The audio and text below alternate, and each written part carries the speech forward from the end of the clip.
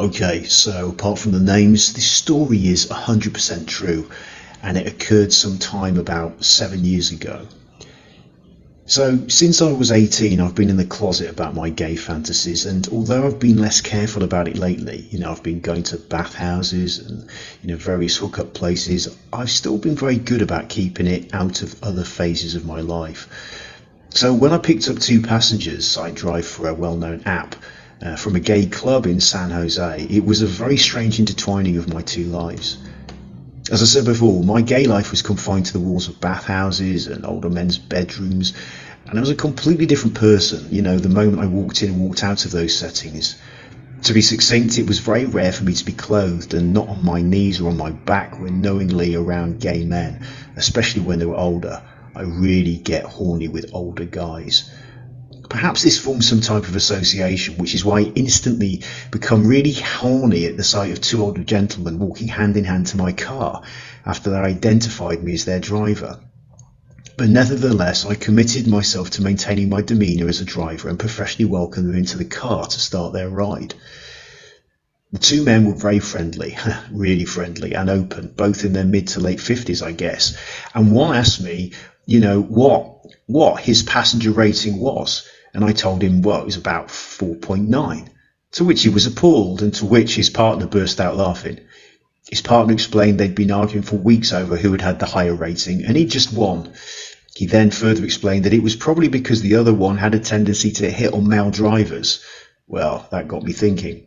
The first one then replied with, well, that last guy was totally gay, to which his partner said, well, he sure didn't rate you that way, and then he laughed. I chimed in with the question, half out of actual curiosity and half out of just wanting to make conversation. So can you guys actually tell when someone is gay?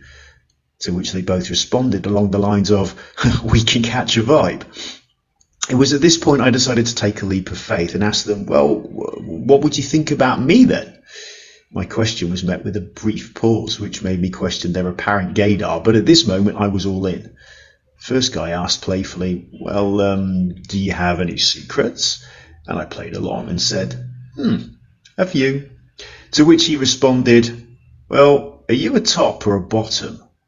And I told him, I'm 100% bottom. The next 5 to 10 minutes of this ride led me to delving everything I'd been dying to share with someone for years. Everything from sucking my first cock at a stranger's house at 17 to getting fucked for the first time at a hot tub lounge in San Jose, all the way to getting fucked by numerous guys while being watched one night at Blow Buddies. I clenched the sheets in pleasure as he drove deep inside me, banging my cervix. He seemed to enjoy grinding around more and more with each thrust. He looked at his partner and said, fuck, this is much better than an arse. And I enjoyed feeling his raw cock, feeling it around, moving inside of me, like the slut that I was.